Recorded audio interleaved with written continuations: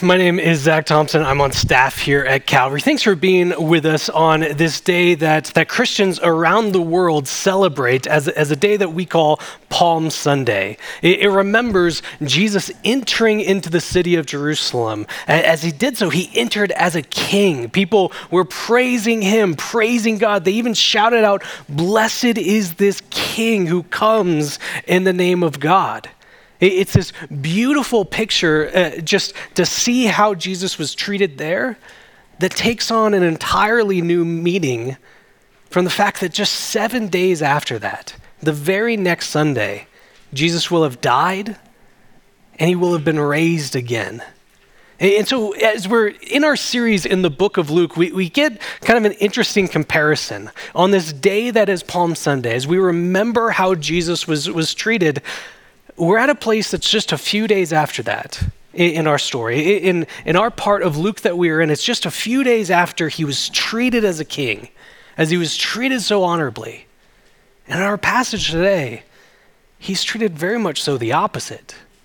He's mocked, he's treated unfairly, and he will be killed by the end of Luke chapter 23. You get this striking comparison in just a few days going from Palm Sunday to Good Friday. In our passage for today, out of Luke 23, you get the details of Jesus' death, and certainly that would be enough. But as you read through it, there's even more details about how he died. And time again throughout this chapter, we see that Jesus endures the worst of injustices. Injustice is a word that unfortunately comes up fairly often, doesn't it? And when we think about things that are morally wrong, things that shouldn't be that way, that we respond to as saying, that is not fair. It should not be like that. When we think of humans who are killed or abused or maimed in some way, we would call that injustice. When we talk about how humans are stripped of basic rights that they ought to have, when they're treated in a way that undervalues them, as we see all people are made in the image of God, God gives all humans value. That in these moments we would say that is unjust. It's a word that continues to come up, unfortunately, with regularity. But what we see in this passage, all of these details of what Jesus is going through on his way to the cross, on his way to die on our behalf, we see the beauty of the story is that salvation has been won for us. But he gives us something more to hang on to as well. That as people who continue to hear about injustices in the world, things that go wrong, things that are not fair, things that are not right, as we look at the treatment Jesus receives, as he willingly goes to the cross, we see that yes, Jesus endures the worst of injustices as he is bringing God's perfect justice into this world. As he goes to his death in this way, he is doing so in a way that gives us hope, gives us direction, gives us the ability to have something to hold on to as he faces everything that we do and that we might face. Jesus endures the worst of injustices as he brings God's perfect justice to this world. Let's see what it is that Jesus faces and how that gives us the ability to face whatever we might. So I said Luke 23. I'm actually going to backtrack as I tend to do. We're going to start in Luke chapter 22 in verse 66. It's still this final day of Jesus' life. This would all occur on what we call Good Friday, as we see the first of Jesus' trials, his first defense against people who are accusing him, his first injustice that he faces. This is Luke 22, starting in verse 66. It says, when day came, the assembly of the elders and the people gathered together, both chief priests and scribes. The assembly of the elders of the people gathered together, both chief priests and scribes, and they led him away. They led Jesus away to their council. And they said, if you are the Christ, tell us. But he said to them, if I tell you, you will not believe. And if I ask you, you will not answer. But from now on, the Son of Man shall be seated at the right hand of the power of God. So they all said, are you the Son of God then? And he said to them, you say that I am. Then they said, what further testimony do we need? We've heard it ourselves from his own lips. We talked about the injustices Jesus faces on his way to the cross. And the first thing that we see in this passage is that Jesus is accused without cause. He is accused without cause. Because as we look at that passage that we just read, what are the charges that are brought up against Jesus? What is it that he's accused of in this passage? Nothing. Instead, they're asking him questions. They're asking him if this is who he is. As we read through this final week of Jesus' life, we see story after story of the religious leaders, the chief priests and the scribes, looking for ways to arrest Jesus, looking for some way that they might accuse him, looking for reason for them to destroy him. And wouldn't you know it, they're still looking. Essentially what they're trying to do is they're trying to get Jesus to incriminate himself. If you're the Christ, tell us. If you're the Son of God, are you saying that you're the Son of God? It's essentially, are you setting yourself up to be a leader that's going to rival us for authority? Are you saying that you're the religious authority here that's going to tell people to do something differently than us? They're bringing no charges against this man they have had arrested. They're instead trying to get him to incriminate himself. It's kind of like maybe you've had this moment. Your child walks in and they have this guilty look on their face. You don't know what they've done, but you can tell that they've done something. So you ask the question, what did you do? And then I would often be on the other side of things where I would be mischievous, and my response would always be nothing, and then I'd look even more guilty on my face. But I'd eventually break down and say what it was. Well, you know how our walls used to not have marker drawings on them? Well, now they... So the difference between me being constantly guilty and Jesus in this passage is that there's nothing that will incriminate him. Luke makes it very clear whether or not Jesus is guilty or not. Well, maybe it's a little bit subtle. Let's see if we could pick up on it. See if Luke is setting him up as guilty or innocent. Luke 23, verse 4, Pilate says that he finds no guilt in Jesus. Verse 14, Pilate says again, he finds no guilt in Jesus. And then verse 15 mentions Herod also found no guilt in Jesus. Verse 22, for the third time, Pilate says there is no guilt in Jesus. Verse 41, on the cross, the thief is there saying, I am guilty, I deserve this punishment, but Jesus is innocent. Verse 47, after Jesus has died, this Roman centurion says, certainly this man was innocent. All throughout this chapter, we keep coming to that idea of Jesus is innocent. He has done nothing wrong, and yet he is here on trial. Here he is being asked questions, being demanded of himself to incriminate himself. It makes it all the more clear this injustice that he is facing. He's been arrested. He's been mocked. He's been hit and struck. And all the while he is accused without cause. Second injustice that we see Jesus face is that he is tried without truth. Tried without truth. This is Luke 23, starting in verse 1.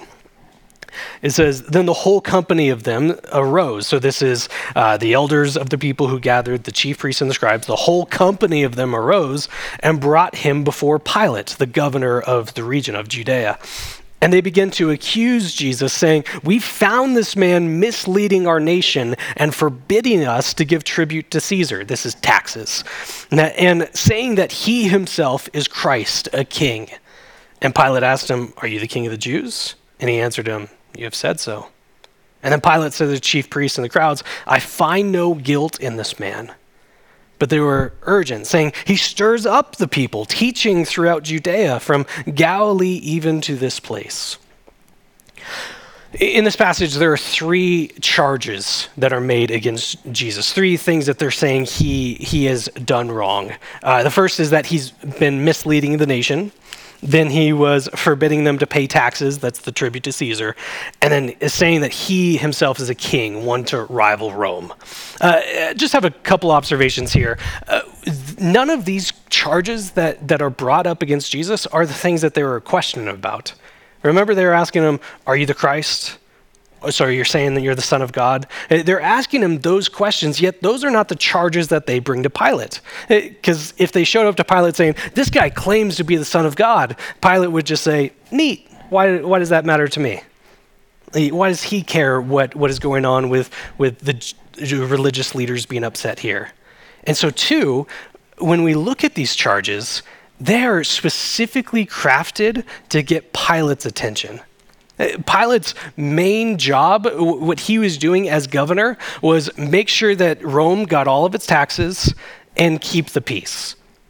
And so you look at the charges that are brought up against Jesus, that he's stopping people from paying taxes, he's stirring people up, he's misleading the nation, he's claiming he is a king to rival Rome, that he's going to get people following him rather than following Rome. They're all designed with Pilate in mind, to get his attention, to get him to act on it. Which gets to the third observation. Why do they need Pilate? If they're this upset about him, if they've been looking throughout this entire time for reasons to accuse Jesus, why does Pilate need to be involved at all? Well, we do know that the religious leaders had the ability to punish crimes themselves, misdoings that they saw. But they couldn't issue the death penalty. They needed Rome's backing for that. So that tells us right from the get-go that this is weighted against Jesus. They're not looking to silence him.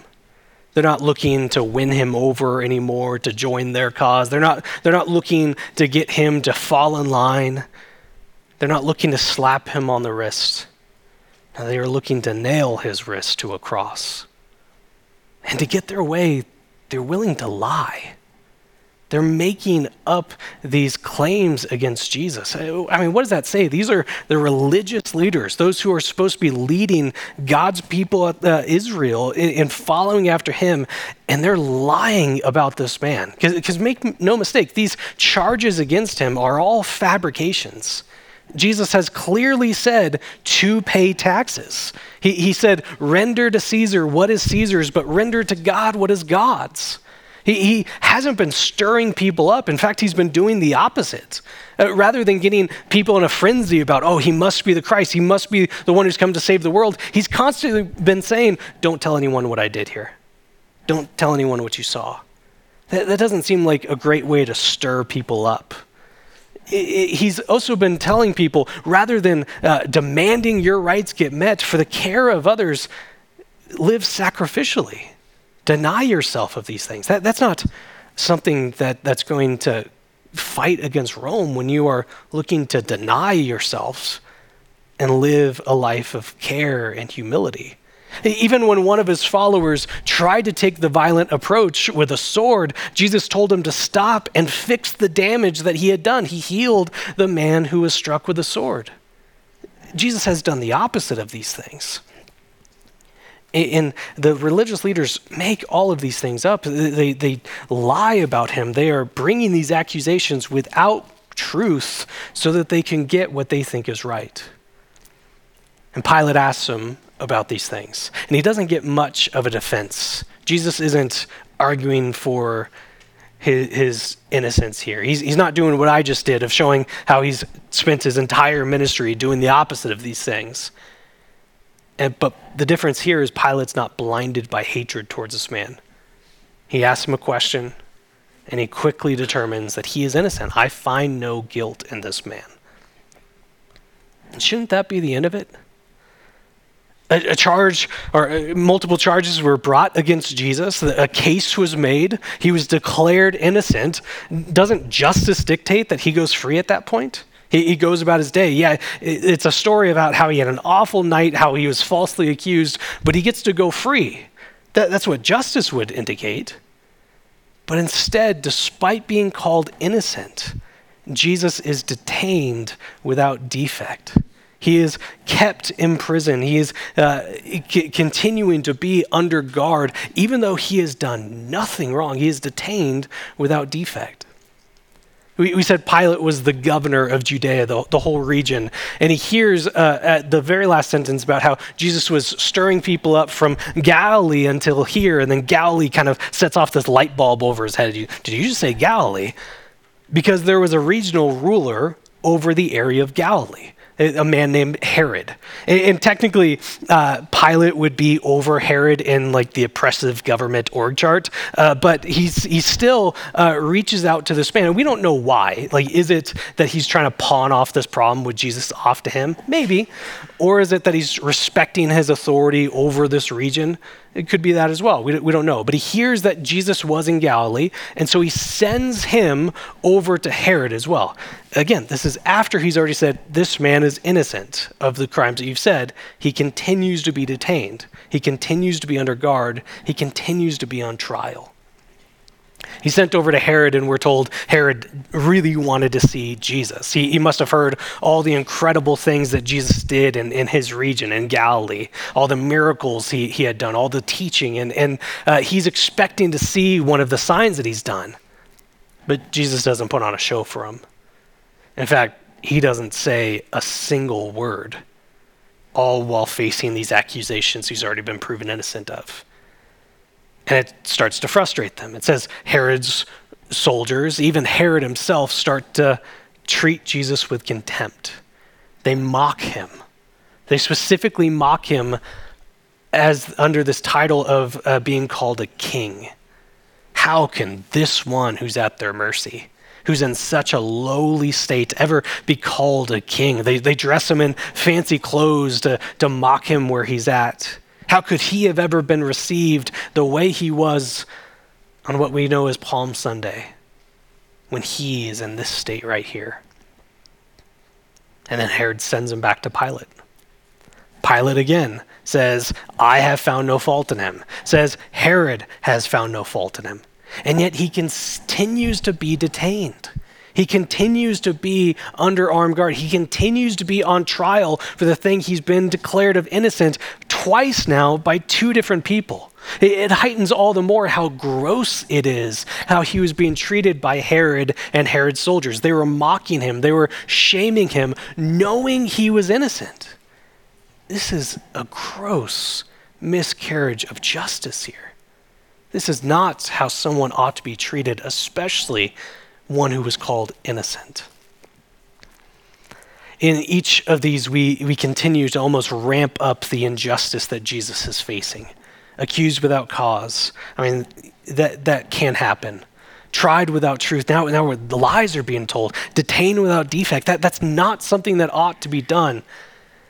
And eventually we get to him being delivered over without due process. This is where we get to the passage that was read for us earlier, that Jesus has been called to be killed by Pilate, by the Roman authorities. And now the language from the crowd is switching a little bit more to release someone else instead. Kill this man, crucify him, and release to us someone else, a man named Barabbas. The other Gospels tell us that this was a custom of Pilate's at the time, that he would release a criminal at Passover, maybe a way to look kinder than he really was. You're like, you know how I have a very firm grip over this region, and I'm oppressing you all, but look at how nice I am by releasing one of the prisoners of the many thousands that I've arrested. And we get this moment to where we have two people pitted against each other. Who is it that's going to be released? Is it Jesus, called innocent 3 times now, who has done nothing wrong? Or is it this man Barabbas, who was guilty of insurrection? Another way of saying that, stirring up the people. Something Jesus was accused of doing, except for this man actually did it. Oh, and murder. He's killed people before. Which one is going to go free?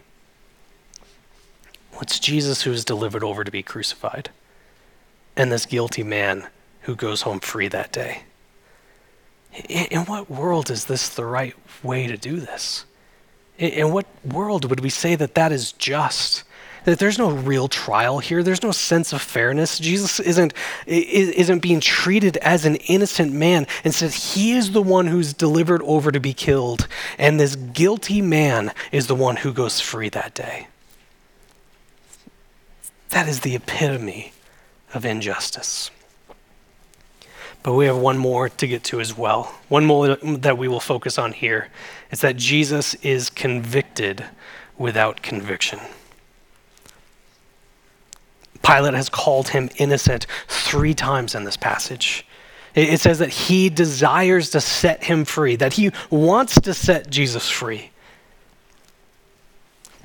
And yet he's still willing to imprison him. He's still willing to keep him under trial.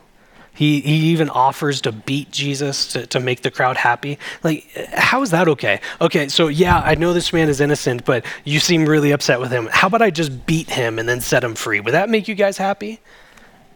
When would that ever be okay to do that? But he's willing to inflict pain and punishment on a man who does not deserve it. I cannot make that point enough. And Luke wants to make that point very clear as well. This man is innocent of all things, and yet Pilate is willing to go against what he wants to do, to not stand up for his conviction, to beat this man, to make the crowds happy. The crowds aren't happy.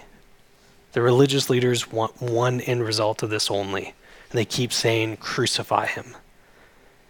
And they're starting to build up this pressure in this moment. This crowd is starting to become unruly, and it's just a few steps from an unruly crowd to a mob. And rather than being the cool head in the moment, with the entire backing of the Roman Empire behind him, as someone whose job was to crush and quell mobs, rather than going into what his one role was to do, he succumbs. And he delivers this innocent man over to be killed. He goes against his convictions, and he convicts this man who is innocent to be crucified, to be killed. As we read about all the injustices that Jesus faces on his way to the cross, the sad reality is that this isn't a one-time moment.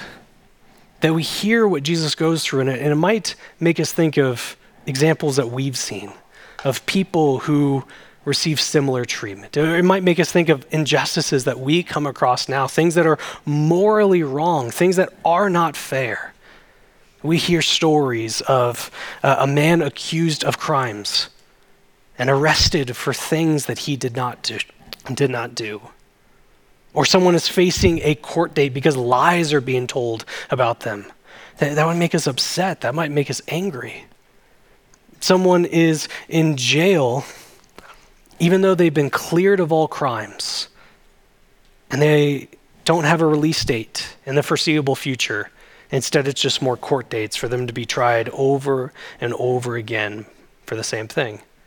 We would say that's wrong. We have it in our laws here that you cannot be tried for the same thing over again. We say that that's unjust to treat someone like this. We might make us think of criminals who go free while innocent people are still in jail. Justice not being served as a judge succumbs to pressure from the outside to do the morally wrong thing.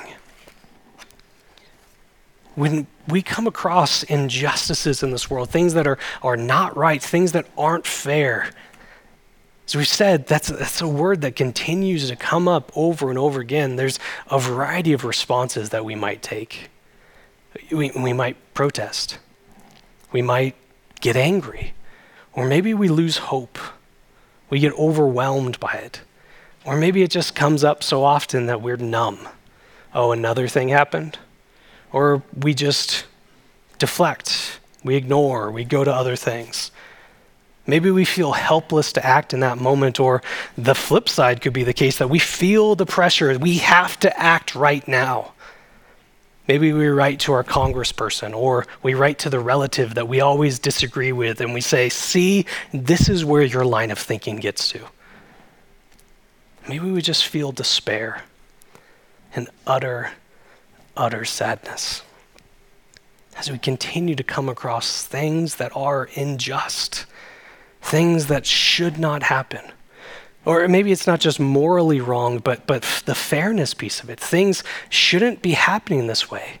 As rights or health, as people's dignity, or even just things going in a way that doesn't feel like it's fair. In all these situations, we have a variety of ways to respond. And maybe it's something that continues to come up as 6 people are killed in Nashville. as war is still going on in Ukraine, as Turkey is still spiraling, wondering how are they going to rebuild, as 34 million Americans are food insecure, as 5-year-old me struggles to comprehend what it means that cancer means I'll never see my grandma again, as people who just desperately want to be parents have another month of being told no. I mean, how do we go on? How do we keep going through these moments over and over again? What hope do we have in the midst of injustice? I want to make it very clear. What we celebrate at Easter is the fact that salvation has been won for us. That Jesus goes to the cross to die in our stead to bring life to us. We talked a couple weeks ago that whenever someone is wronged or whenever someone does wrong, that there is a debt that is owed. And only one of two people can pay off that debt: the person who did wrong or the person who was wronged. And we've all gone against God. We've all done what is wrong, what he's called, against what he's called us to do. So we either need to pay up or God does. And what we celebrate at Easter is that God does, that he pays this debt that was ours. And we talked about a couple weeks ago, this is why Jesus died. But why did Jesus have to die in this way? Wasn't there an easier route? Couldn't he have paid that debt, which is death? Yes, he could. He died on our behalf. That is how our debt was paid. But did he really need to go through all of this? Beyond just the pain of death, the pain of God's wrath on sin, did he really need to endure all of these injustices along the way? Is this what needed to happen? We get into an area of speculation, which I'm not the most comfortable with. I'm much more comfortable with going, what does the text say? But when we're asking those questions, it's maybe. But what the emphasis always is on is that Jesus chose and willingly went into a death that he knew would be this horrific, endured these injustices, to not just bring us salvation, but to give us even more than that. And to show what I mean, I want to do the only thing that I know how to do. Let's go to a text. If you are willing, could you flip over with me to 1 Peter chapter 2? 1 Peter chapter 2. In this section, Peter, one of Jesus' followers, one who even betrays him on the night that Jesus was arrested, he is helping us see what it is that Jesus is doing, helping give us meaning as to what it is that we just read. This is 1 Peter chapter 2, starting in verse 22. Talking about Jesus, it says, "He committed no sin. Neither was deceit found in his mouth. When he was reviled, he did not revile in return. When he suffered, he did not threaten, but continued entrusting himself to him who judges justly.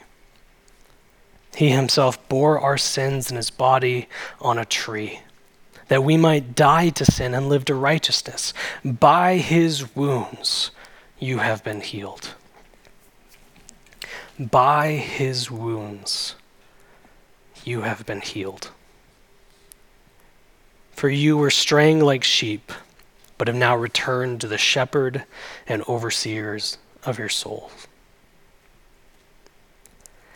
In this entire section right here, it's talking about how Jesus is our example. Jesus is our example of how we live in all of life. But here specifically, and this is what the wording is in verse 19, it says, "For this is a gracious thing, when mindful of God, one endures sorrows while suffering unjustly. I mean, the context is talking about a lack of justice here and how Jesus is our example in the midst of that. As we look at all that Jesus has gone through, all that he endured on his way to the cross, how he is accused without cause, how he is tried without truth, he is detained without defect, he is delivered without due process, he is convicted without conviction. As we look at all that Jesus goes through in this moment, these are things that when we see or we hear about, it saps us of hope. It makes us think, what is the purpose? We ask the question, how do we go on in these moments? Well, we go on by looking at the example that Jesus gives to us. How does he go on in this moment, knowing what he is about to go through? And he doesn't lash out. He doesn't try to defend himself in these moments. He doesn't stand up and claim these rights that are his. In these moments, he treats with kindness and graciousness and love for those who are even reviling him. How do we go on in these moments? Well, we follow Jesus' example and how he went on in moments of injustice. But what I think is the greatest piece of the example that he gives to us here, what it is that gives us comfort and hope, even in the midst of the worst that this world can throw at us, is what was written in verse 23, which talks about what Jesus' focus was, that he continued entrusting himself to him, to God who judges justly. I mean, how do we go on in the midst of injustice in this world, of things that are wrong, both morally and what don't seem fair? Will we entrust ourselves in the one who judges justly? We entrust our hope and our peace, our future, our direction in the fact that we have a God of justice who is working now and will eventually work to bring all justice. And this is what helps us get to something that's beautiful. In the midst of all the harms and hurts of this world, that we have a God who does not ignore what is wrong in this world. We have a God who does not ignore injustice. That he is working currently, he is aware, he is bringing about a restoration of all things. I mean, think about it. In the midst of the hardest times of life, maybe even after that list of things that are so wrong in this world, we get asked a question. Sometimes by people who are genuinely seeking an answer, and sometimes by people who are trying to disprove God's existence. How can God allow this? Sometimes it's phrased as, how can God allow this? Sometimes it's phrased as, how can God allow this? But in these times, it's this question of how can this occur in a world where we have a good God who is powerful? And we get to a point where our answer is just, I don't know. I don't know. I wish this didn't happen, and I don't know why it did. And that's an unsatisfying answer. It doesn't give us something to latch onto. It doesn't help us to see what's the purpose behind the pain. But what we do have, when we go to Luke 23, we have a moment that looks like it's the worst of injustice being acted out. That is a time that seems like God is silent. Why is Jesus allowed to go through all of this? Why is he enduring all of these hurts? It looks like a time where God is inactive. You even read the story, and Jesus himself is mocked with a very similar question to the one that we get asked. He's mocked by saying, if you're the Christ of God, then why is this all happening to you? In a moment that looks like it's out of hand, that God is not working, that he's doing nothing to stop this pain that's going through, we instead see the opposite of that is true of that.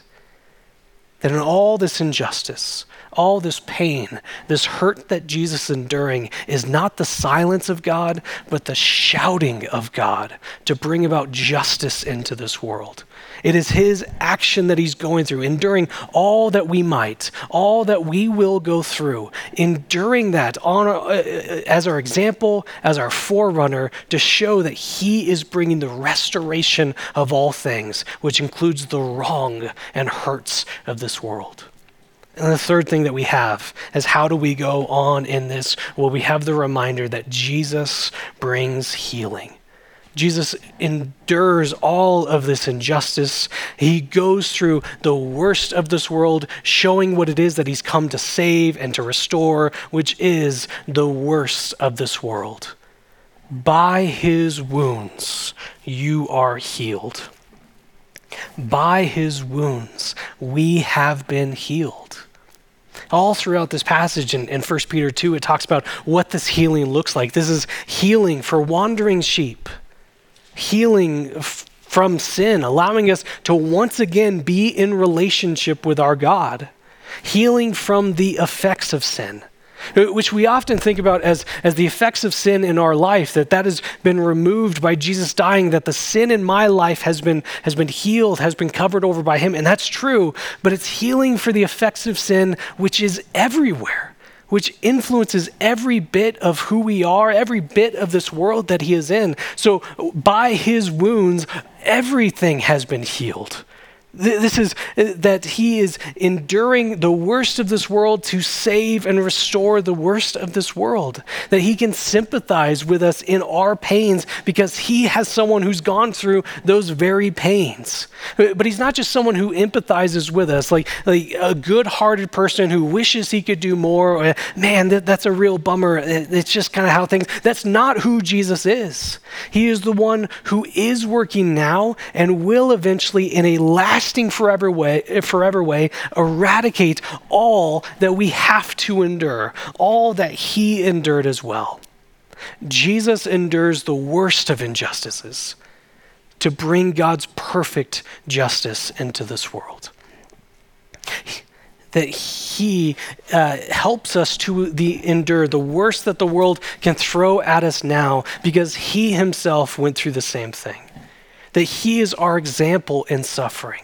That he reminds us of our source of hope and trust, that we have a God who judges justly, that he gives us strength to endure all through his example and his power. And our salvation, our consolation, our comfort, our direction, our hope in life, this is what Jesus won for us by going to the cross, and by going to the cross in this way, by facing all of these injustices. And it is a price that he tells us and he shows us he is more than willing to pay for us. This is why we get so excited at Easter. This is why we have a special service around the day that a man died. Good Friday is a day we celebrate someone died because of what was won for us in that death. It is why on the first Sunday of every month, we celebrate who Jesus is, what he has done for us by taking communion together.